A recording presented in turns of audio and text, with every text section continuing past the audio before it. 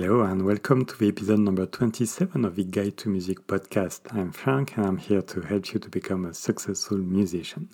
In this episode, I want to answer a question that you may have if you are getting started on the piano. Do you need 88 keys on your keyboard? So the answer, of course, it depends. But this won't help you so much, so I will give you my short answer. It is no, you don't need all these keys to get started.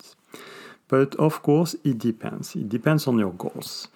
If your goal is to play classical piano and at certain level, yes, you will need 88 keys indeed, because at least a few of the main piano composers, like Beethoven, tend to use a full range, maybe not a full, but a large range of keys. And if you don't have the regular 88 key piano keyboard, it will be difficult.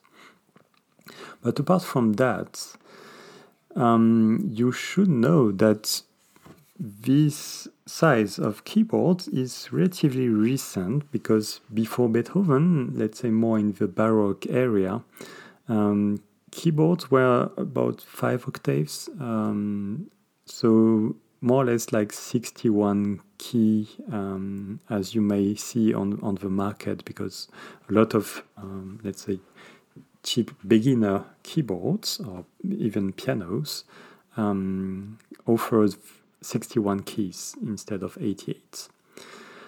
So I will let's say assume that if you don't go for 88 key, you will consider to buy a 61 key keyboard.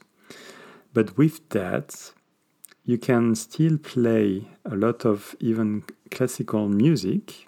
So let's say more on the period before Beethoven. But more than that, if you are interested in other music genre, such as pop music, rock, or blues, or, well, a lot of different music genre, 61 keys are more than enough. So you can first learn, but also play many, many songs, and why not make a whole career just with 61 keys. Okay, so you will be really good with that. The only thing that I already mentioned on this podcast, but I have to insist, especially if you are a beginner, is the action, the type of action of the keys. If you want to be able to play the piano, really the piano, not the keyboard, you need to have a hammer action keyboard, okay? So this is very important, and check that in the specification of the keyboard you want to buy. I've made a guide to help you to choose your piano and also MIDI keyboards. I will put the links in the description of this episode to help you. And of course, don't hesitate to contact me. If you have a specific model, for instance, and you're not sure if it would be good to learn to play the piano, I can have a look and give you my opinion if you are interested.